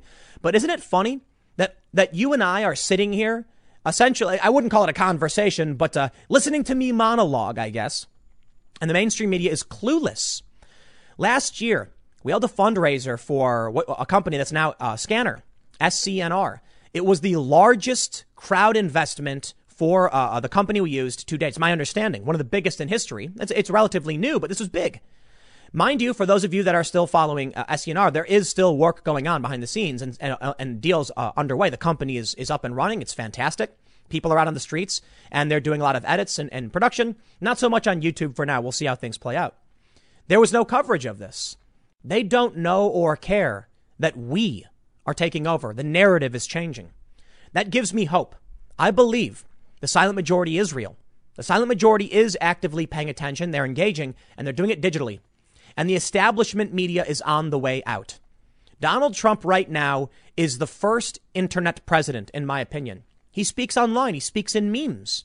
He's speaking to people where they're paying attention outside the media. He uses Twitter to communicate, and they hate it. But they're blockbuster video. They are going away. They are failing. They are dwindling. And in their stead rises us, me, and people like I mentioned earlier. You've got people like Styx, Louder with Crowder. You've got Elijah Schaffer. You got Flecka's Talks. You got Jimmy Dore, Kyle Kalinske. You've got David Pakman. Not always right wing, not always centrist, not always left. A mixed bag. We are all doing really well and we're growing. And their channels somewhat growing in certain areas. But I believe they're false positives. The New York Times, I think, is growing because they're consolidating all of the other paper subscribers into one. But it is dwindling. Cable TV is dwindling as well. That's why it's shocking Tucker Carlson's ratings are as high as they are. But we are winning. And this means that maybe not with Trump, but maybe 2024, we're going to get true internet politicians and the establishment will be gone. And this is good news for the left as well. Not just the populist right, but populists in general are taking over. And they're shocked to see it. I love it. They mention that Breitbart is doing well and that the most shared Facebook post containing the term Black Lives Matter was a video by the right-wing commentators, the Hodge twins. Isn't that amazing? Terrence K. William Williams, a conservative comedian and Trump supporter, has averaged 86,500 interactions per post in August, more than twice as many as Joe Biden. Really, really interesting. Well, I'll leave it there, I suppose. I'm happy that these lunatics are avoiding and ignoring me. But I'll tell you what, there are very few channels and commentators that are hitting 90 million views per month.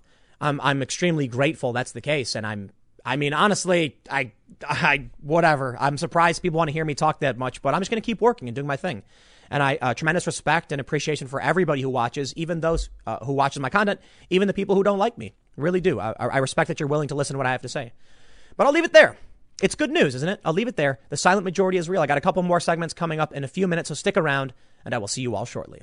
Bridget Fedesi tweeted, "My mentions right now, as expected, are versions of, quote, I will do whatever it takes to destroy the Marxists and or fascists destroying America. My question, what is the way out when both sides feel righteous in their cause and increasingly violence? I am 100% opposed to violence. I oppose the death penalty, and I believe everybody should chill out and talk their way through things. I'm about diplomacy. I'm anti-war. I recognize sometimes these things are impossible, and because of that, violence erupts. But I certainly did not start any violence. In fact, I've been calling for it to end nonstop, just for years. But the left has certainly brought it to my doorstep. I've been threatened. I've had people send veiled bomb threats to me. I've had people post pictures of family members, and it's become increasingly dangerous for me to cover news on the ground. I never asked for this. I denounced it, but they kept coming. It is not me who's advocating for violence, but I will tell you this. I will vote. I'll be voting for Donald Trump, and I'll be doing everything in my power to prevent these extremists from taking over. I think there are many people who are still holding out on this belief that Donald Trump is pure evil. I've always said he's bad. He's not that bad. He's just not my choice for president. But at least he is an American who loves this country and will stop the chaos. The far left are overt racists. They're increasingly unhinged and dangerous. And I believe that they're bringing violence to our homes. They're burning down buildings, and we need law enforcement to stop them.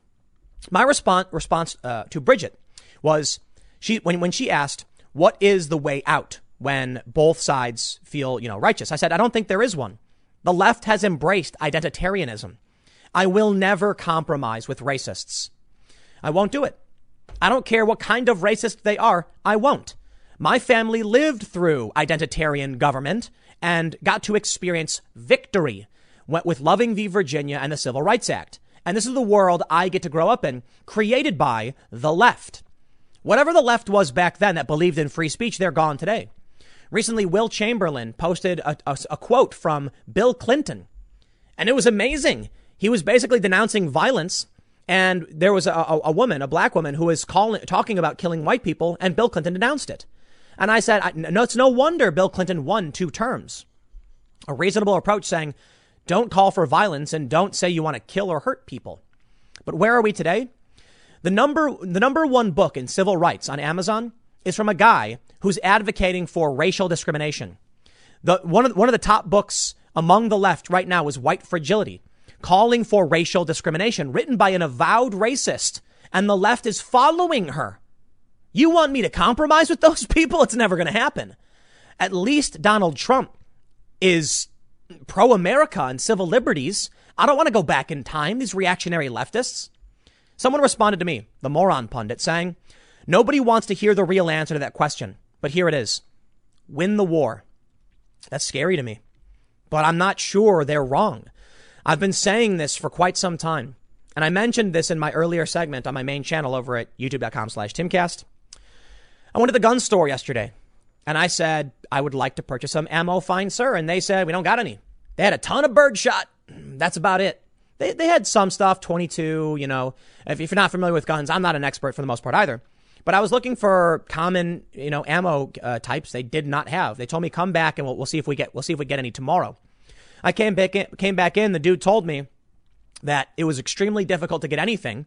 There were like hundreds of cars lined up at the distributor desperate to get ammo, and they were only allowed limited quantities. I think the guy only had like 10 boxes of 45 ACP. So I said, I will take what you're willing to sell me. and he was not willing to sell me all that much.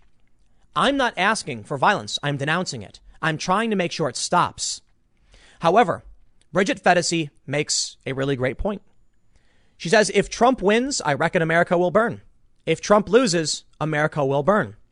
She basically said, it doesn't matter. Well, she's saying she's not going to vote. But either way, she's saying you should prepare for America to burn. And that's right. Who will win when it does? I don't know. I believe if Donald Trump wins, the left will go absolutely insane. I believe if Donald Trump loses, the left will still go absolutely insane. I don't think it's going to be coming from the right. It's certainly not going to be coming from me. I'm getting away from the cities. I'm moving away from the cities. I'm just trying to be defensive. But I tell you this story about the ammo for a reason. You can tell me all day and night the conversation about civil war is dumb. It's stupid. It's not going to happen. Tim, you're being hyperbolic. Oh, exaggeration. I don't care if you think it's nonsense. I don't. I talk to my friends and they're just milling about like normal life. And I say, have you paid attention to what's been going on? And they say, oh, I don't know, man. I don't really follow the news. I'm like, that's fine. And it's those people that are like, nah, nothing's going to happen. But then the tsunami will hit. And it will happen. Why? Because it already is happening. It came to Kenosha. And these people in Kenosha did not think it was going to come. They weren't paying attention. They didn't care. And boom, there it is. And now their buildings are gone. And they're begging for the National Guard. Kenosha is not a big town. It's just north of Chicago by only I think 45 minutes or so. I'm buying ammo. But I'm not the only one. These stores are being cleaned out. What do you think that means? So say it's not going to happen. And I hope it doesn't, but people are expecting it to happen. I'm not saying they're calling for it to happen. They want it to happen. I'm saying they believe it will. Maybe they're all wrong. Maybe we're all the crazy ones, and I hope that's the case. Now, Bridget says she's not going to vote. She writes, almost exactly a year ago, I wrote a piece titled The Battle Cry of the Politically Homeless, in which I lamented the toxic tribalism that's infecting our politics and pitting neighbor against neighbor, sister against brother, parent against child. Democracy doesn't die in the darkness. It dies when politics become team sports in full view of a bloodthirsty cheering electorate. At the end, I wondered, we will return to the dark ages or we will evolve. Is that likely? I don't know. Have we evolved that much from the Roman Colosseum barreling into 2020? It doesn't seem like it. I think Bridget's great, but I disagree. And I think Bridget is missing the bigger picture. I have never liked Donald Trump as a candidate.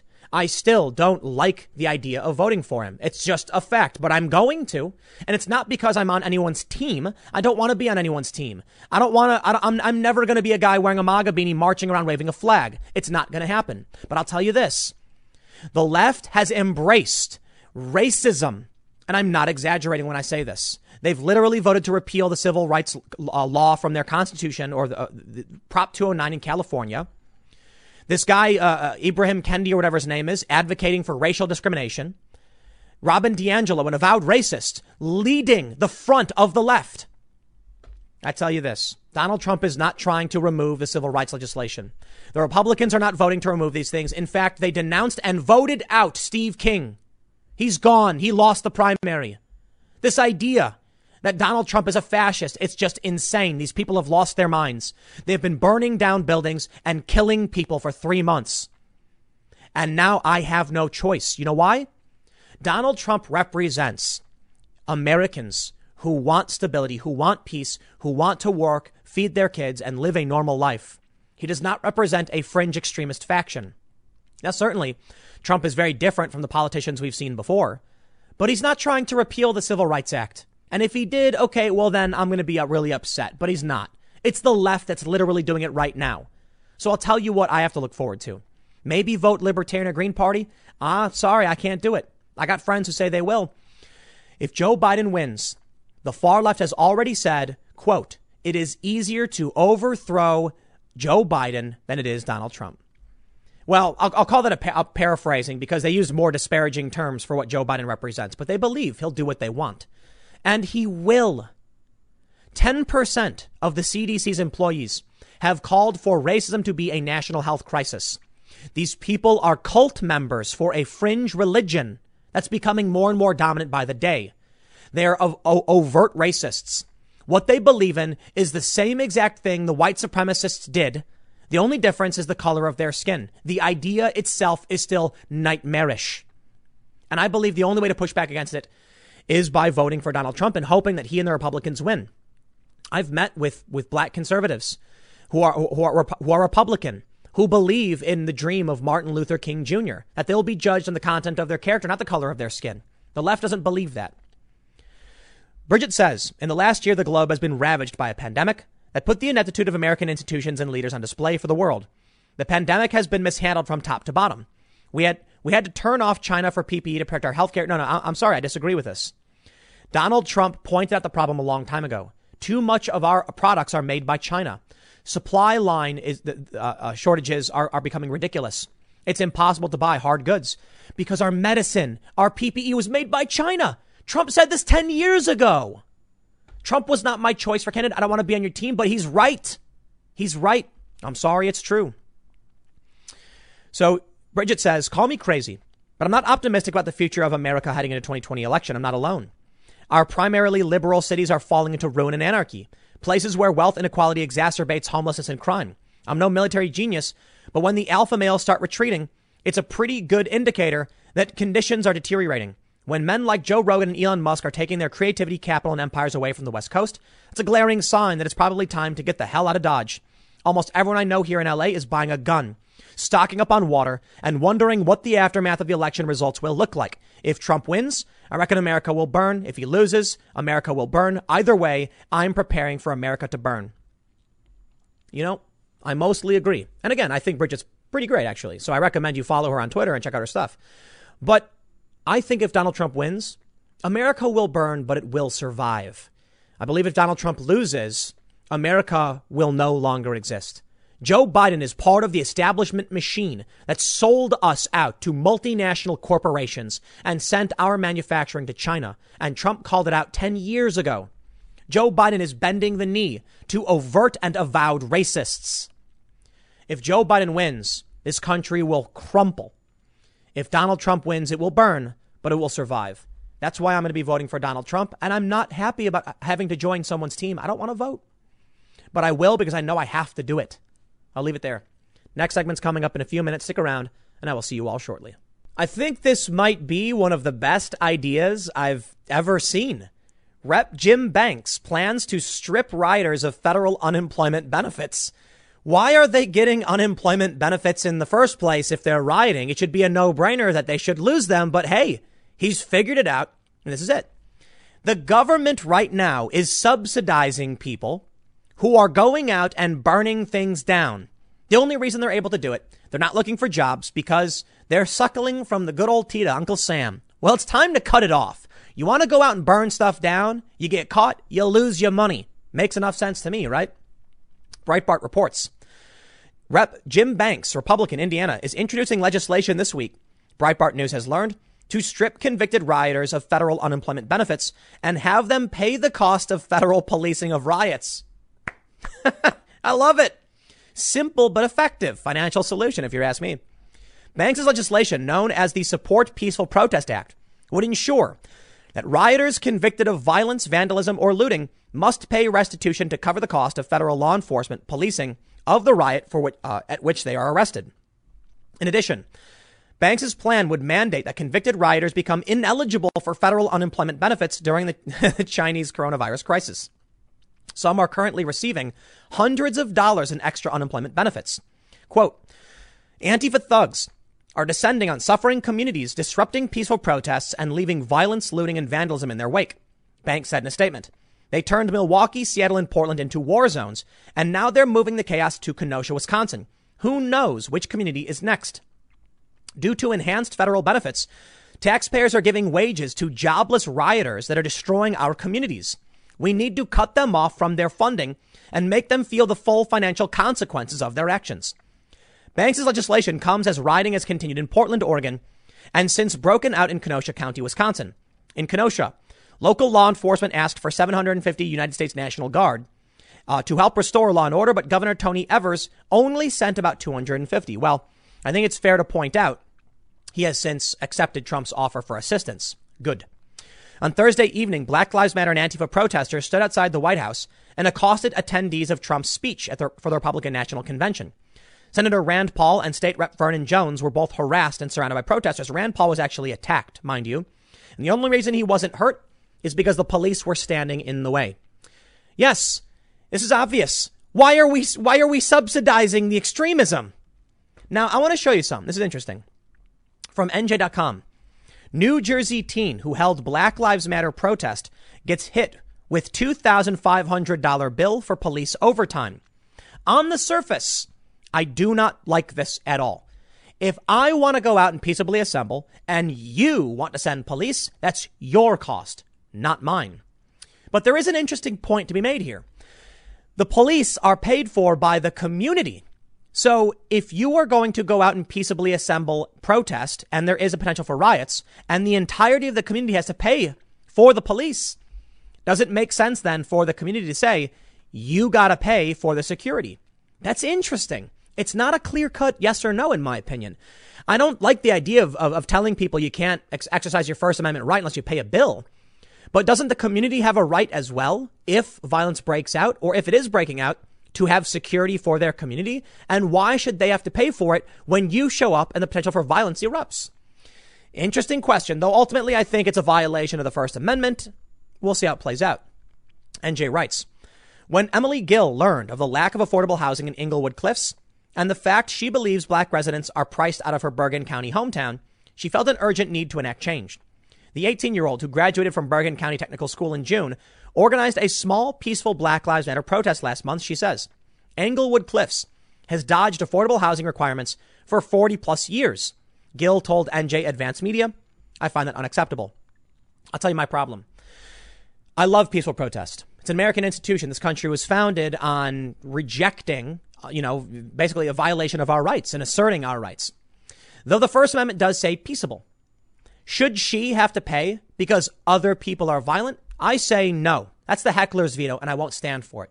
However, a corrupt media and Democratic Party in this country has routinely called violent riots peaceful protests. And because of the ongoing violent riots, we got to send out the cops. So what do we do now? We're between a rock and a hard place. I believe we can just stand true to the Constitution and accept freedom more important than security. And that means regular people, if you want to accept your constitutional rights and your freedom, it means people might show up. And you know what? I lean in that direction. And you know what else I will add to this? Give me the right to bear arms. That's also in the Constitution.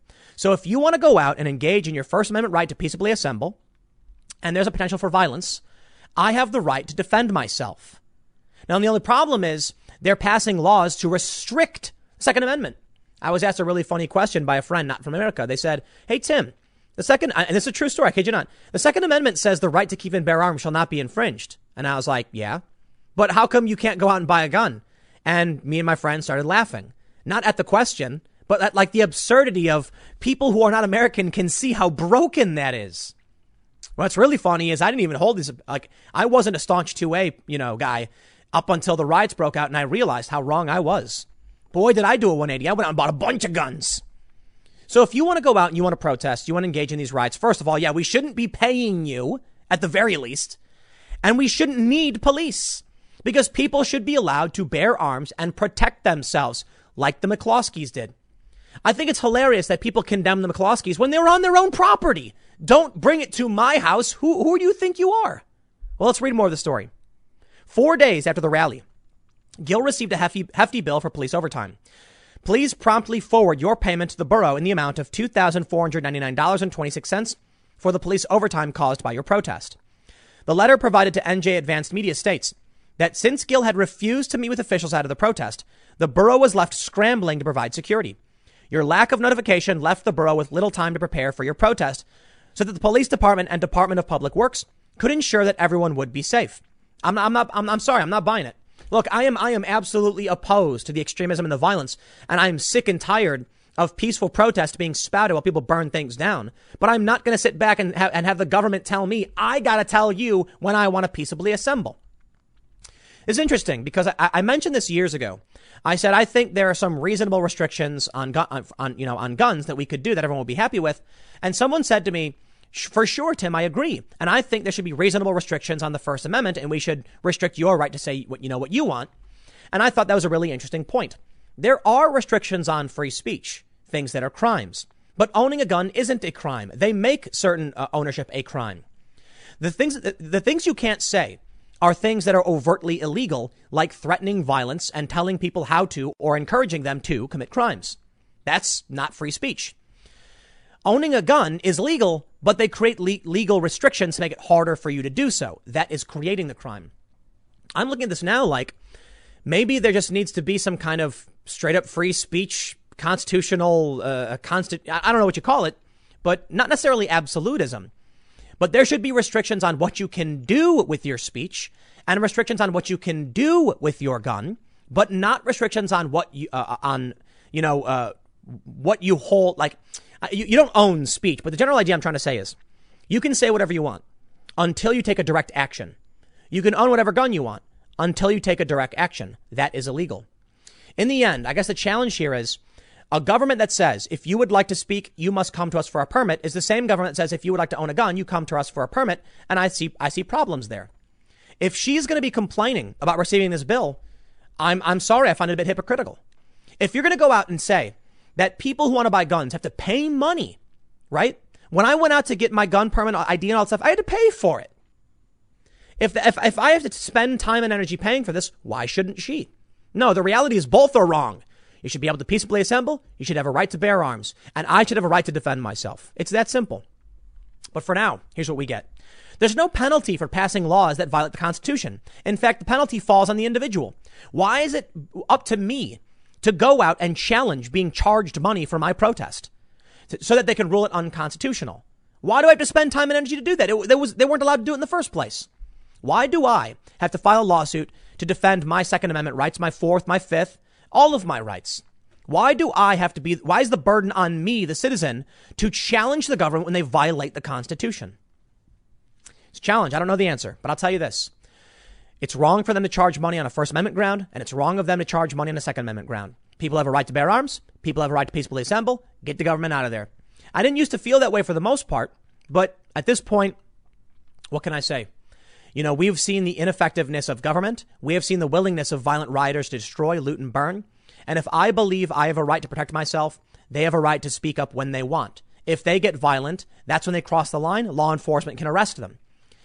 If they get violent towards me, I have a right to defend myself. It really is that simple. I'll tell you this. I'll wrap it all up. The general idea is we can make arguments about what we have to do as citizens for our constitutional rights. But the last thing we should be doing is paying taxes to fund these people. Now that is wrong. Don't make me pay so these people can go out and riot. And I'm pretty lefty when it comes to like taxes and government policy and social programs. But I'm never going to fund a social program that allows people to burn and loot and kill people. Sorry. I'll leave it there. Next segment will be tomorrow at 10 a.m. on this channel. Thanks for hanging out, and I will see you all next time.